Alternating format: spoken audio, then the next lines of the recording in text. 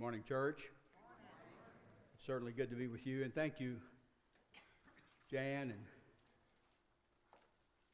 Beth and choir, Brother Brian. It's awfully good to sing about the Lord's goodness to us, full of truth and full of grace. The Lord is good. It's good to be with you this morning. I was thinking about the evening, though. I missed. Y'all had dinner without me. And I'm very sorry I missed. That's one date I had booked when I came here many months ago. But I'm very sorry to miss. But I heard you had dinner without me. And that's just great.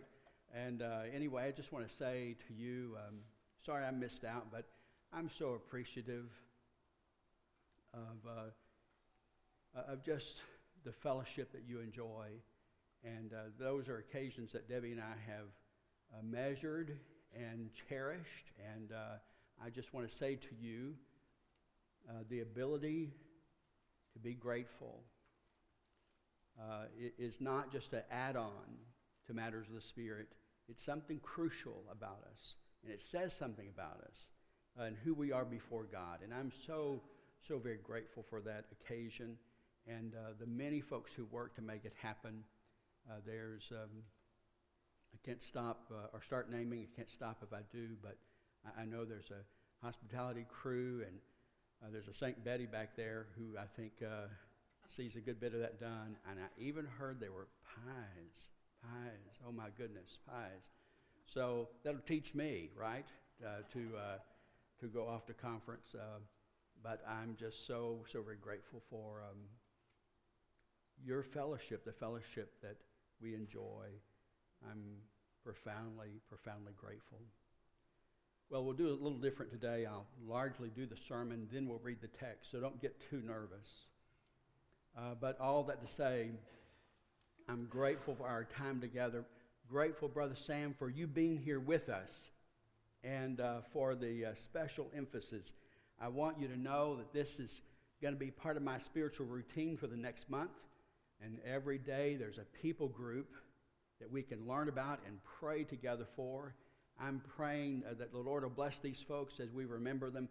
I'm praying that God will bless us and refine us and tune us, turn our hearts out and our attention to the gospel as it's taken out. And anyway, if you didn't get one of these in Sunday school already, there's some right here on the front pew as you exit. I would be so grateful if you would end up with one of these and join us in this effort to pray. It's all part of our emphasis on Lottie Moon. And this is something that Trevanian and committee have been working on. It's been in their hearts for actually more than a year, some long years now. And so I'm just hopeful that we'll take this to heart and grateful. Now let me give you the particulars of the sermon. The text is utterly simple in one way.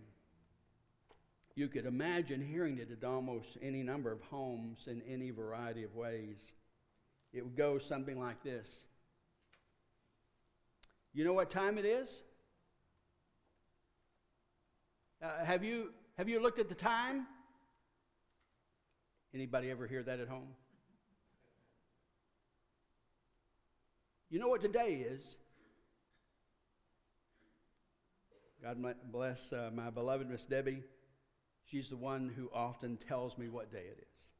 Sounds simple, I know, but she'll say, it's your brother's birthday today. I'm richer because I'm reminded what time it is, what day it is, what's the special season. Do you know what time it is? Have you looked at the time? And then another exhortation. Get up. Get up and get dressed. Rise up, stir up, and get ready. All those things are, I think, well known in the routines of domestic life. Now, I've just got to convince you that most of this didn't occur this morning, but when I was 16 instead, right? Well, anyway, that's another conversation. But trust me, it didn't go that way this morning. I answered the alarm this morning. But all that to say, these are the routines of everyday life. And yet, they're really the simple outline of what Paul is telling us this morning. And as we count down to Christmas, I want us to be aware of the routines of the simplest things in life, because they hold great importance for us if we understand them. One more domestic matter I'll throw in for good measure. I don't know if I'll have time to get to this, but if I do, you could. If I don't, you can look at the text at the end of the text, and you may see something like it when you read it for yourself. I've said to my children, I've inflicted them with this more than I wish to admit, but I want to warn you, once you get a little older, what you said to your kids sometimes comes back to you, right? But I just have to tell you, I have said this a time or two. When they looked at me and said, it was an accident, I didn't mean to. I'm sorry I have to tell you this, but I've been known to say, yeah, but did you mean not to, right? I mean, you were carrying that glass of water on the TV tray so precariously, and it looked dangerous from the very outset, and no, you didn't mean to spill it, right? But did you take precautions? Did you mean not to spill it? Like I say, that's come back at me in ways that I don't fully appreciate always. But these are the matters of the text before us. Before we read the text, I want to just mention a couple of things for you, and they're a little complicated, so just don't give up altogether. The first item is this. Paul is saying here that the night has been well spent, and the day is at hand. You could even say the day is arriving. And he is talking about living with a sense of expectation. Is he talking about the second coming being near? Is he just talking about the new age of Christianity has dawned on us and now is pressing in on us? He uses the image of a night, this age that's gone wrong, and this age that's suffering under its own rebellion, and then the day that has come. Is that the coming of Jesus? Is that the coming of the gospel? Paul is living somehow. We can't maybe be altogether confident exactly what he's saying, but Paul is pressing us somehow to understand this. You live in this special moment. Salvation has already underway in you, and the gospel has already taken root in you. You are participating in it, and yet we still wait for the time when it will come in fullness. And Paul is explicitly sort of mapping out for us this tension. We live with this sense of expectation. Is it the end that is near? Is it our end that is near? Is Paul just living within the dynamic energy that is true of so much of the New Testament? Speaking of the nearness of the gospel, and yet he doesn't, like maybe we would do, sit back and say, okay, I've got the date, I'll mark my calendar, I'll try to pay attention when the time comes, or I'll be ready that Tuesday morning. I think it's Tuesday morning, right? Is it this day, that day? Instead, he doesn't predict and sort of enter into a passive sort of mode. Instead, he lets the news, he lets the age, he lets the era he's in define him and animate him to be ready, to work, to be prepared, and to participate in the good thing that God is doing. The night is far spent. The day is arriving. Paul lives with this sense of expectation. And we are closer to that final salvation than the day when we believed. That's kind of inevitably going to be true as time passes, right? But the idea is for Paul that he is vividly seeing the anticipation of the coming of Christ. And as we count down to Christmas, Christians have not only looked back to the coming of Christ, that dawning of the day, the breaking in of the light, but we have also looked ahead to his final coming, to his coming again, and the rich completion of everything he's begun in us. And Christians who live in that expectation they seem to wake up, be alert, be alive, and not be sort of slumbering, unattentive. And so I think Paul is living in this dynamic energy. The one age is well underway, and its time, its end is certain. And the new age is dawning. It's already begun, and its conclusion is certain.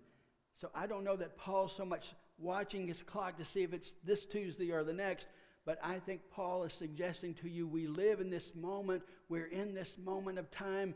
The good news has begun. It's taken its root in us, and it's just ahead of us. And we must live in expectation of God's complete victory. The other matter I'd like to mention to you, again, a little tricky here, is the notion of light and darkness. It's all through our text. And what I have to say here is not so much just explicit in the text, but I think more the working assumption of the text. And furthermore, it's the working assumption of what we'll be doing for several weeks as we count down to Christmas. We'll be celebrating that the light has broken into the darkness. The light has come. And I just want to warn you, let's be careful. We can get sloppy. Sometimes you hear folks talk about God as if though God decides to throw some darkness at some people and some light to others. The worst and crudest of them even picture a couple of gods or many gods, some for the light and some for the dark. Christianity from its earliest days has had to war against that kind of misimpression. But the gospel tells us that God is light, and there is no darkness in him at all. John puts it that he is full of mercy and grace, and this light breaks into the world. And I just want to tell you, the gone wrongness of this world isn't because God's throwing some darkness at some folks and throwing some light at some others. The gone wrongness of the world comes from this, that the light breaks into the world. And there are some who receive the light. For them, the light is hope, and the light stirs them and moves them, and it awakens a promise of hope and a promise of life, and they're drawn to the light, and they love the light. And others, they are perhaps preoccupied with other things and so on, and the light doesn't move them. It's light all along. But the light that awakens some does not awaken everyone. Wow. I'll go you one better. A person who teaches the catechism has reminded me and taught me of this, Ben Meyer. He reminds us that even in our own lives, while we're in this age, waiting for the fullness of the new age to come, while we're here, even though salvation's taken root in us and we are God's people, we must be honest about ourselves. The truth is this: we're not what we ought to be. We're not complete products. God is not finished with us, and there are things in us that are not well and not right. The darkness can seem to hold on to us still, even when we have come to the light.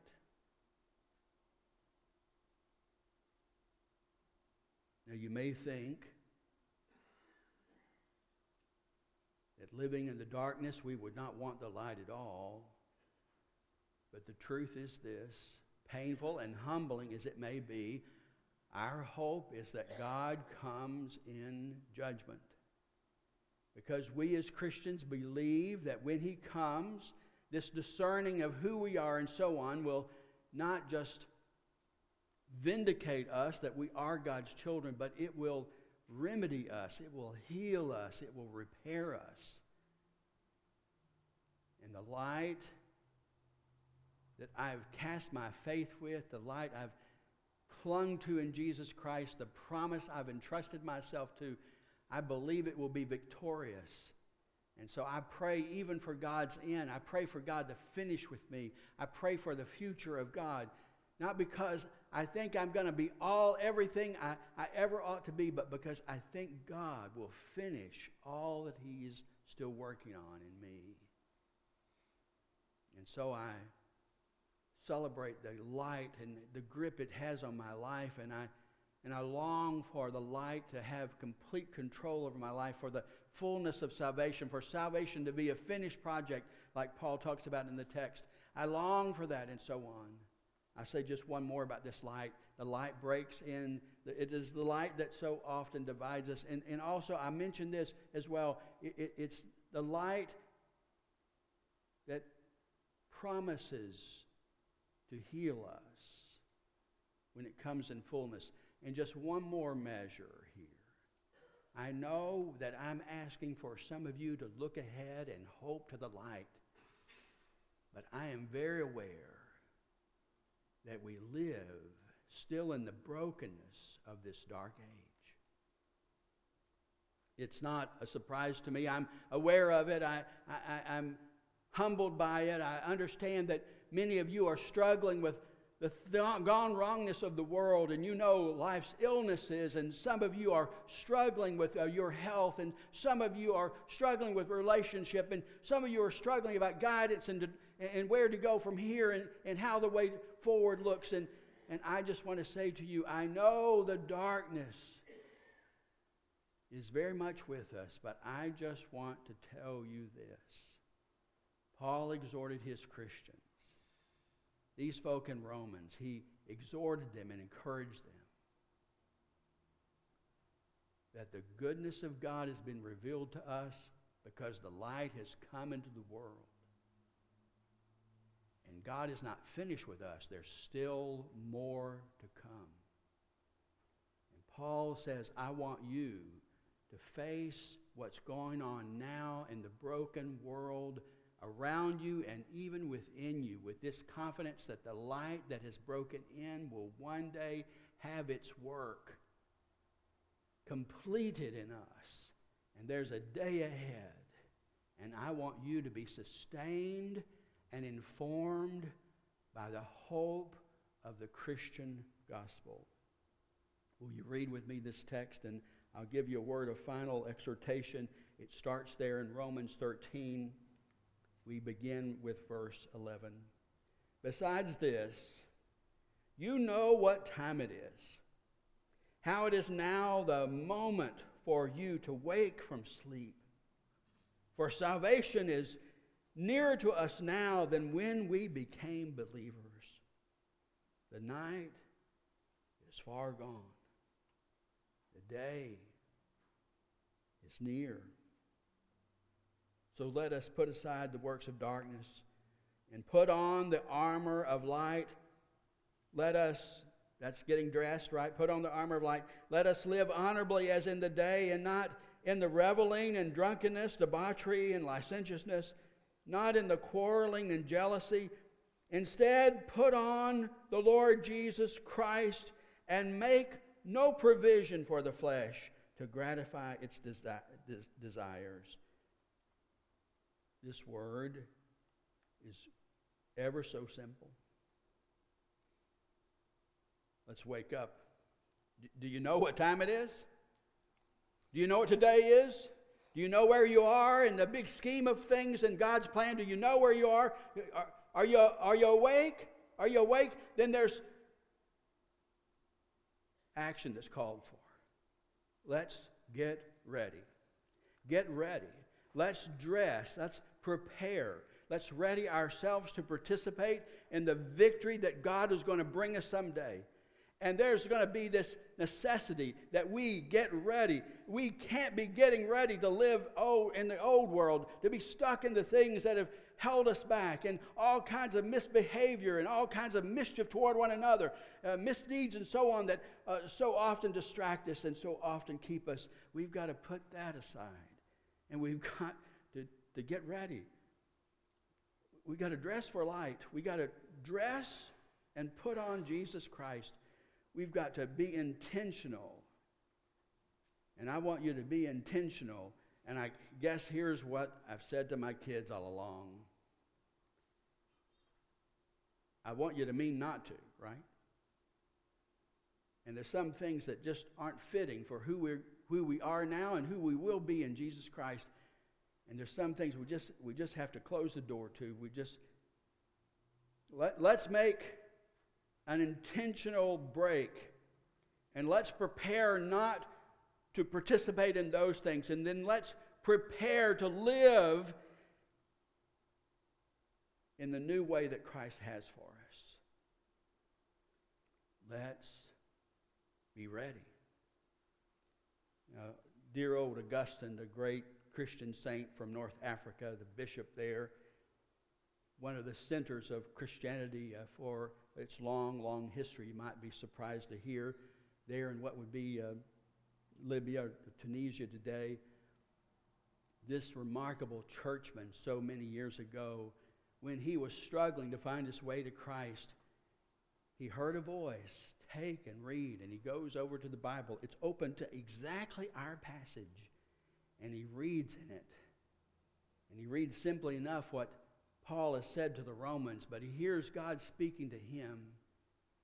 And he knows it's not just an old word for the Romans, but it's a word stirred and made alive, and the Spirit is speaking to him. And he takes this old word directed to this church to Rome from Paul, and now he sees, though, that God is using it to speak to him, and he sees this call to live differently and to order his life and to participate in the new coming of the light and the coming of the day, and to gear his life and prepare his life and live his life in light of the gospel that's coming.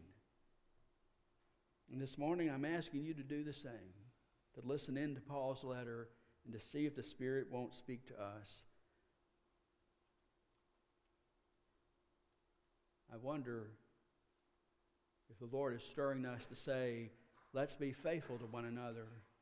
We're waiting for our new pastor to come. We're waiting for new direction and new leadership. Let's be sure we're faithful to one another. Let's be sure we're attentive. Let's be praying for the cause.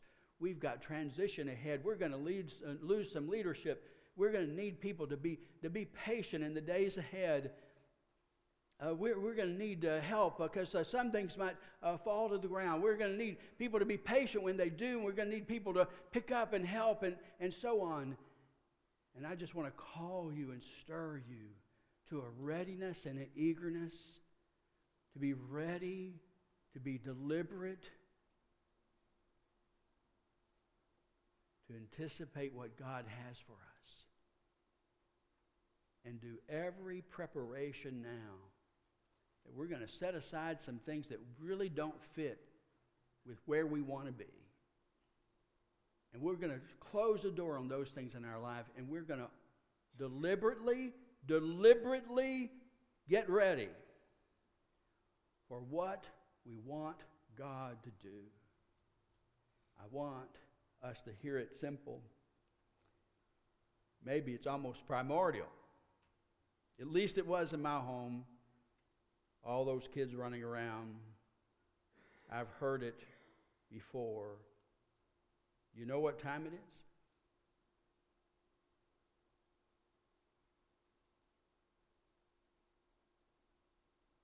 Then let's get up.